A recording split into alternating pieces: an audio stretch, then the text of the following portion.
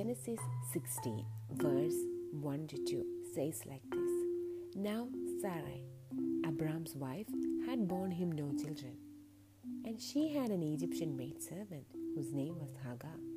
So Sarai said to Abram, See now, the Lord has restrained me from bearing children. Please go into my maid. Perhaps I shall obtain children by her. And Abram heeded the voice of Sarai. See the word heeded the voice of Sarai.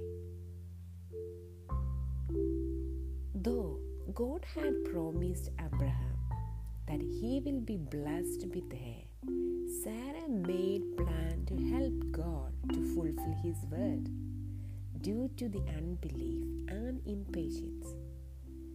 Sarah used an Egyptian maidservant to have a child.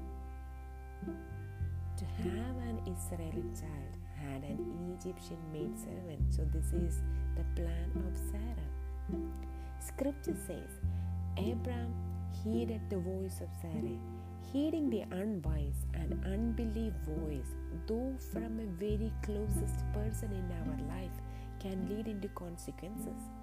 The long wait for promise brought discouragement and made them vulnerable to act in their flesh. Doing things in the flesh may get result, but not necessarily according to the will of God.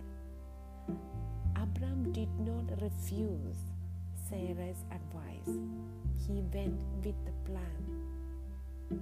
Children of God should walk in faith and see things in spiritual realm than in material world, trusting in the Lord with the whole heart than using our own wisdom and effort in unbelief.